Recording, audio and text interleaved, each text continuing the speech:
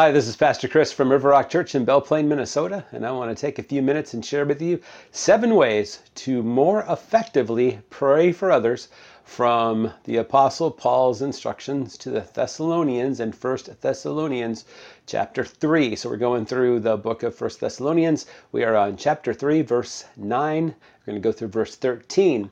So if you are a Christ follower, that means that you desire to be fully like Jesus. Jesus told us to pray in his name. Jesus was a prayer. He modeled prayer. He moved in prayer. He sought the Lord in prayer. He was our model to follow, and we need to be praying. Jesus says, "Until now, you have not asked for anything in my name. Ask and you will receive, so that your joy may be complete," in John 16:24. So do you pray? And it says ask in Jesus' name. So that's why we often pray in Jesus' name. So we finish out our prayers. Lord, we pray that you would provide this specific thing, and we ask this in Jesus' name. It's the stamp of authority. It's like the signature on the check. We ask in Jesus' name. Jesus says, "So I say to you, ask, and it will be given to you. Seek, and you will find. Knock, and the door will be open to you," in Luke 11:9. So what should we be seeking? What doors do we want open? What should we ask? If you know me personally and have heard my life story, you know that most of the things in my life that matter came about in prayer. As a result of prayer, I prayed for a wife, and God miraculously provided the woman that I would marry, and we've been married for over 30 years, and I'm so delighted with her. God answered my prayer. Our first child was going to be born prematurely, and we prayed and prayed that she wouldn't be born until she was healthy enough. And she was born a little early, but she was fine, and God answered my prayer. There was a time when I was sick. I prayed for God to heal me, and I believe he did. I prayed for vehicles. I prayed for housing. I prayed for jobs. I prayed for other people. I prayed for so many things. I've prayed for ministry opportunities, and so many times God has been so faithful to answer prayer in amazing ways, usually at the last minute, usually in ways that you don't expect. But God has been faithful to answer in prayer, though I have not received everything I've ever asked for in prayer, but I trust that I have all I need. So Psalm 23:1 in the New Living Translation says, "The Lord is my shepherd, I have all that I need."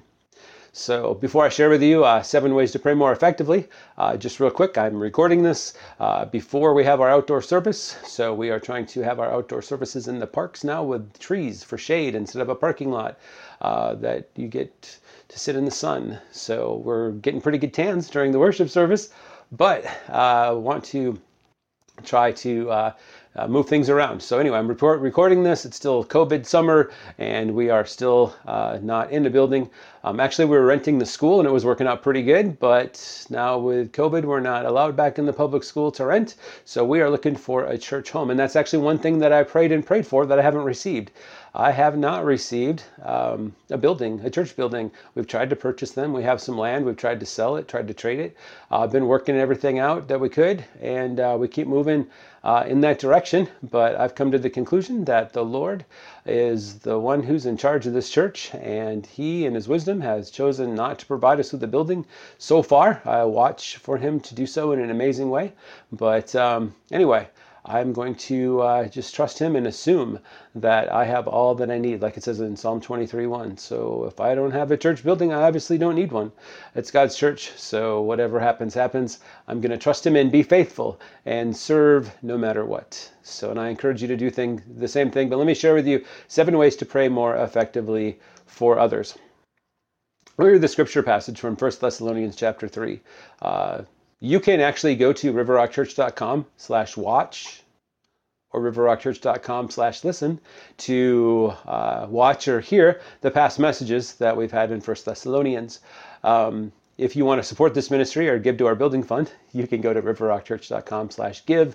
And obviously, we would love to pray for you. So go to riverrockchurch.com/pray. Anyway, in this sermon series through 1 Thessalonians, Paul, Silas, and Timothy were able to spend a little time in Thessalonica before they were chased out. So Paul's writing this letter to encourage and teach the Thessalonians to help them mature in their new faith in Jesus. So let me read this passage. Verse 9, 1 Thessalonians chapter 3, verse 9. "How we thank God for you. Because of you we have great joy as we enter God's presence. Night and day we pray earnestly for you, asking God to let us see you again, to fill the gaps in your faith. May God, our Father, and our Lord Jesus bring us to you very soon. Verse 12. And may the Lord make your love for one another and for all people grow and overflow, just as our love for you overflows. May He, as a result, make your heart strong, blameless, and holy as you stand before God our Father when our Lord Jesus comes again with all His holy people. Amen. 1 Thessalonians 3, 9 through 13 from the New Living Translation. All right, so number one, pray thanking God for one another. Pray thanking God for one another. Paul also wrote to the Philippians 1:3, every time I think of you, I give thanks to my God. So who are the people in your life that you are thankful for? Your biological family, your church family, your friends, maybe those people that you led into a personal relationship with Jesus Christ. They were lost and you pointed them to Jesus and now they're found and you're helping them grow in their faith. Or maybe it's somebody that was saved that you helped disciple and mature in their faith. Or maybe you're training them to work in ministry or serving with them in ministry or sharing life in your life group. Maybe you are thankful for coworkers, for neighbors, for the people that God has placed in your life. Maybe they're family, maybe they're not, but maybe they're like family. Nonetheless, are you thankful for them? We should pray, thanking God for the people in our lives, for one another.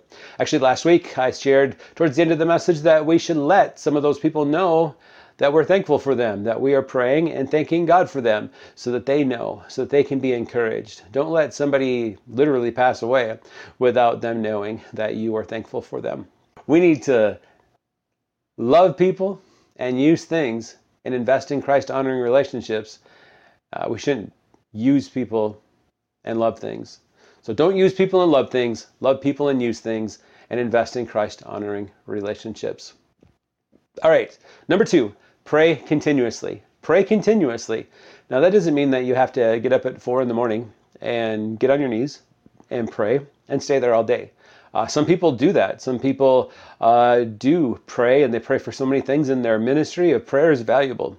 So if that's you, I'm not going to discourage you from that.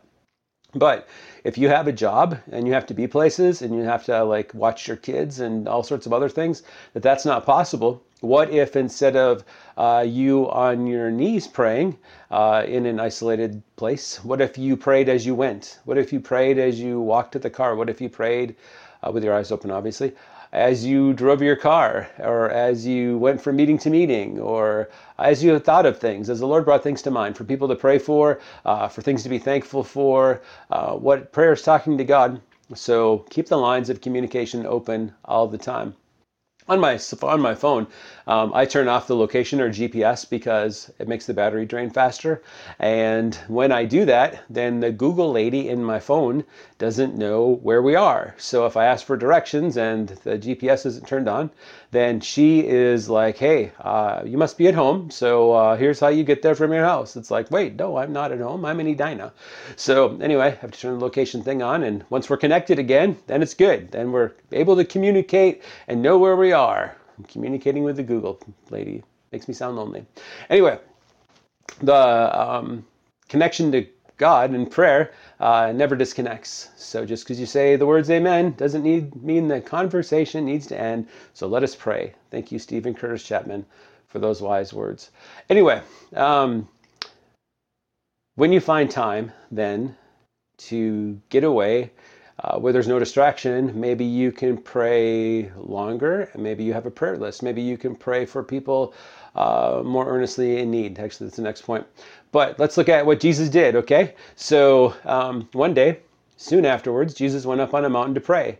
And he prayed to God all night, Luke 6:12. So that's the thing, you could pray to God all night. You know, sometimes you lie on your bed and you can't sleep. That might be a great time to pray and tell the Lord what's keeping you up at night. If it's anxiety, if it's things that you're worried about, if it's your schedule, or maybe you need to pray that he would help you have wisdom not to drink so much caffeine or eat so much pizza before bed. But anyway, if you're awake in the middle of the night, what a great time to pray. Or you can pray all through the night. But then again, you might have to get up and go to work. So there can be a balance there. Nonetheless, pray continuously. Before daybreak the next morning, Jesus got up and went out to an isolated place to pray. So Jesus was all about prayer. Another one, after telling everyone goodbye, he went up into the hills by himself to pray. Mark 6:46. The other one was Mark 1:35. But pray continually, 1 Thessalonians 5:17. When you're praying continually, and you're praying a long time, some people literally fall asleep. So maybe it's because they're tired.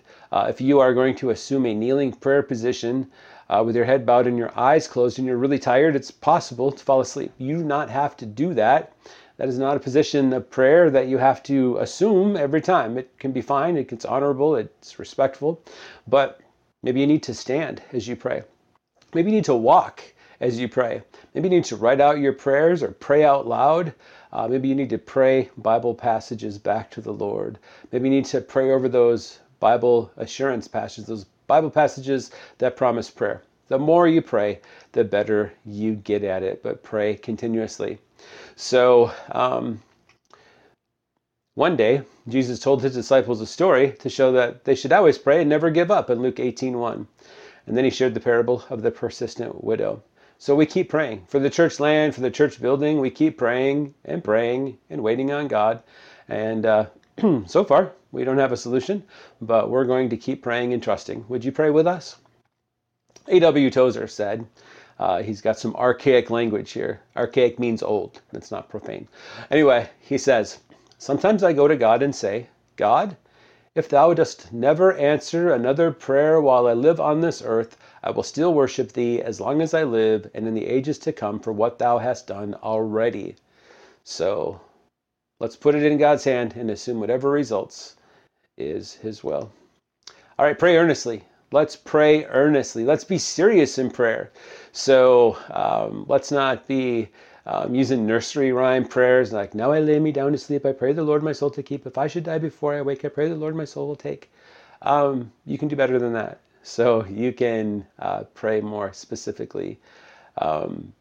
Praying before you eat is a great thing to do, to ask the Lord to bless the food and everything like that. Most people don't appreciate it, though, when you do your devotional prayer and you pray for all the missionaries around the world and you pray for so many things while the meal gets cold.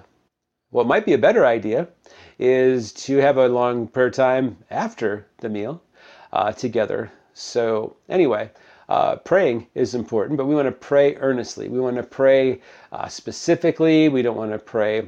We don't want to rush prayer. We don't want to try to fool God in prayer. We don't want to just pray because it's on the list of things that good Christians do. God knows our heart and our motivation. Prayer is a real communication with God. We are boldly approaching his throne. We are entering into his presence in prayer. You know, King David told his son Solomon, when God chose Solomon to build the temple, King David gave Solomon this solemn warning. He says, and Solomon, my son, learn to know the God of your ancestors intimately. Worship and serve him with your whole heart and a willing mind. For the Lord sees every heart and knows every plan and thought. If you seek him, you will find him. But if you forsake him, he will reject you forever. 1 Chronicles 28:9. So, God takes prayer seriously. We should take prayer seriously. Let's not be insincere in our praying. You know, another thing about praying earnestly is that as we're praying for people's needs, as we're praying for specific needs, maybe God will put on our heart that we can do something about it. We can call someone to help. Maybe we have a resource that we can help. So if someone is sick, pray for God to heal him or her and have a full, speedy recovery. If someone is discouraged, pray that they would be encouraged. But don't ask God to do anything if you're not willing to do your part.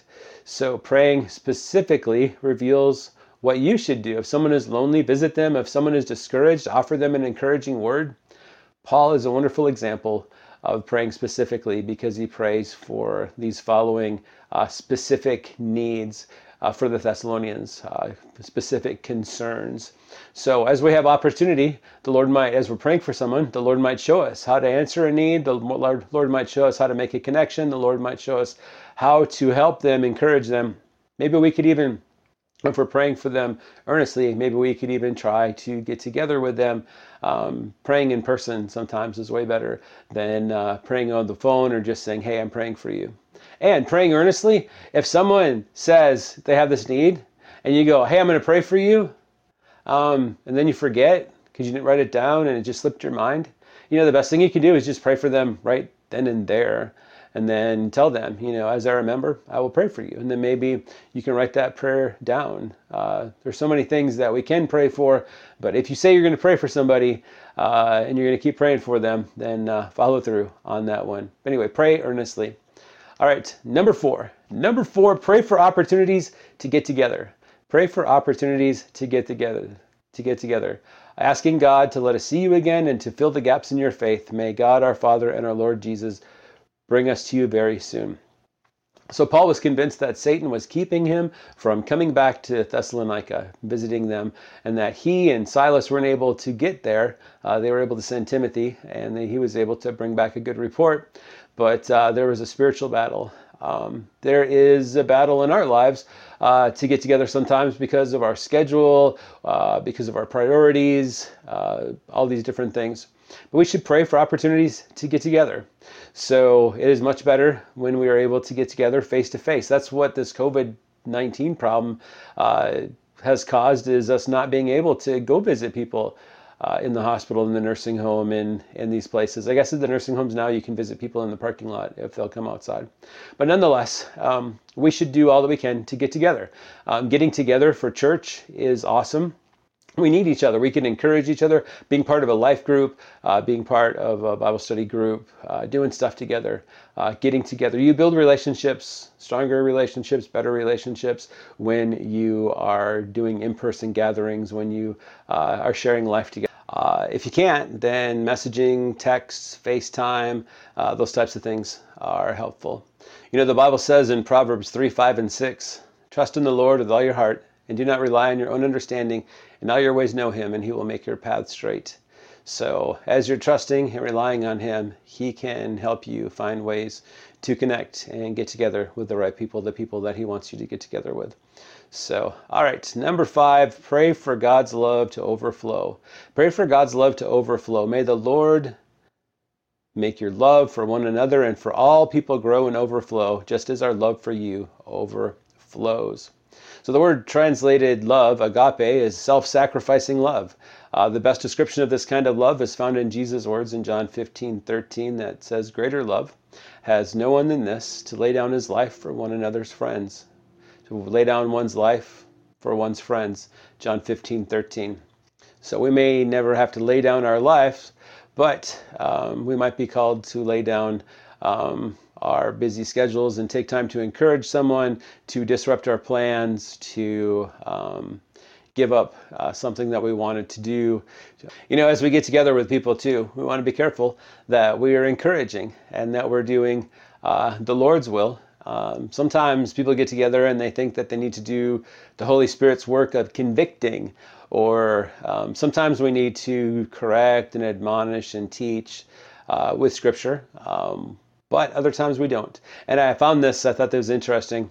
Pastor Ray Ortlund writes, the kind of God we really believe in is revealed in how we treat one another.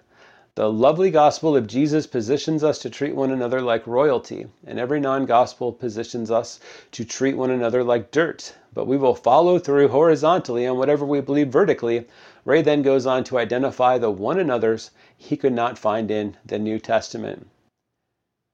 Sanctify one another, humble one another, scrutinize one another, pressure one another, embarrass one another, corner one another, interrupt one another, defeat one another, sacrifice one another, shame one another, judge one another, run one another's lives, confess one another's sins, intensify one another's sufferings, point out one another's failings. Those are things that we do not need to do when we get together and build relationships with people. So pray for opportunities to get together with people and show love and care.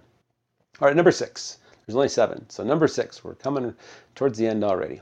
Number 6, pray for hearts strong, blameless, and holy. Pray for hearts strong, blameless, and holy. So Paul wants God to strengthen their hearts, to give them inner strength so that when Jesus returns, they will be blameless. Positionally, theologically, when we receive Jesus Christ as our Lord and Savior, our sins are washed away and we are seen as sinless. And hopefully we're living lives that are blameless. without outstanding fault or free from any reasonable accusation or charge. Unblameable in holiness means that after committing a sin, we deal with it as God requires, so we'll be holy. And 1 John 1:9 says, if we confess our sins, he is faithful and just and will forgive us our sins and purify us from all unrighteousness. One of the most important things we can do is come into a personal relationship with Jesus Christ. And we do that by acknowledging our need, acknowledging Jesus paid the price, and asking Jesus to come into our life and save us. So we believe upon the Lord, we confess our need and our sin, and we ask him into our lives. You can do this in prayer. I'd love to talk to you more about it or send you resources, but if you're ready to receive Jesus Christ as your Lord and Savior, you can pray something like this. Lord Jesus, I acknowledge that I'm a sinner and that you died on the cross for my sins and rose again. Please come into my life and save me and make me the person you created me to be. I want to follow you. And then you turn from sin and start pursuing Jesus. Get a Bible and start growing in the Lord. We've got New Testaments that we'd love to share with you to help you. But pray for hearts strong, blameless, and holy. So you need God's power and provision to do this. You can't do this outside of Christ's salvation and the Holy Spirit's work in your life. Chuck Swindoll in his Bible commentary says, do you know what happens when you try to achieve these things apart from salvation in Christ and the work of the Holy Spirit in your life? He said it's like fueling your car with air or water or sand. The reason we even try to substitute knowledge for wisdom, feeling or facts, or temporal for eternal is because we haven't filled our lives with the fuel necessary to really live. Then he says, now would be a good time to turn away from your own self-reliance and self-sufficiency and turn to Christ alone for everything pertaining to life and godliness. In prayer, turn away from yourself and from your own strength and the world's limitations or world's imitations and turn to Christ. With him will come wisdom, purpose, stability, meaning, forgiveness, hope, security, everything necessary to really live. All right, and then as we are pursuing to have blameless holiness, number 7, praying for people to be ready for Jesus to return. Ready for Jesus to return. He could return at any time. There will be an event when Jesus returns to earth. So as you stand before God our Father when the Lord Jesus comes again with all his holy people, that's something actually we're going to talk about in, I don't think it's next week, I think it's the week after that, where we talk about Jesus' return and this idea of the rapture. Some people don't find the rapture in the Bible. But I want to explain that and share some of that. But when the phrase, our Lord Jesus comes with all of his holy ones, is it just the angels or is it the church? Does Jesus come and meet the church in the air? So the rapture is when he doesn't necessarily come to earth, but he comes, the believers ascend up to be with Jesus. Then the Great Tribulation happens, and then after that Jesus returns, and he has the angels and believers with him returning, and Jesus will make all things right and reign on earth for 1,000 years. That's called the millennium. That's the premillennial theological stance found in Revelation chapter 20. Have I confused you yet? But anyway, that's kind of where the song When the Saints Come Marching In comes from too. But anyway, I'm not going to explain that today, but just focus on praying for people to be ready for Jesus to return. Whether or not you believe in a rapture, Jesus is going to return, and he's going to judge those people who have not received him as his Savior. John 3:16 says, for God so loved the world, he gave his one and only begotten Son, that whoever believes in him would not perish but have eternal life.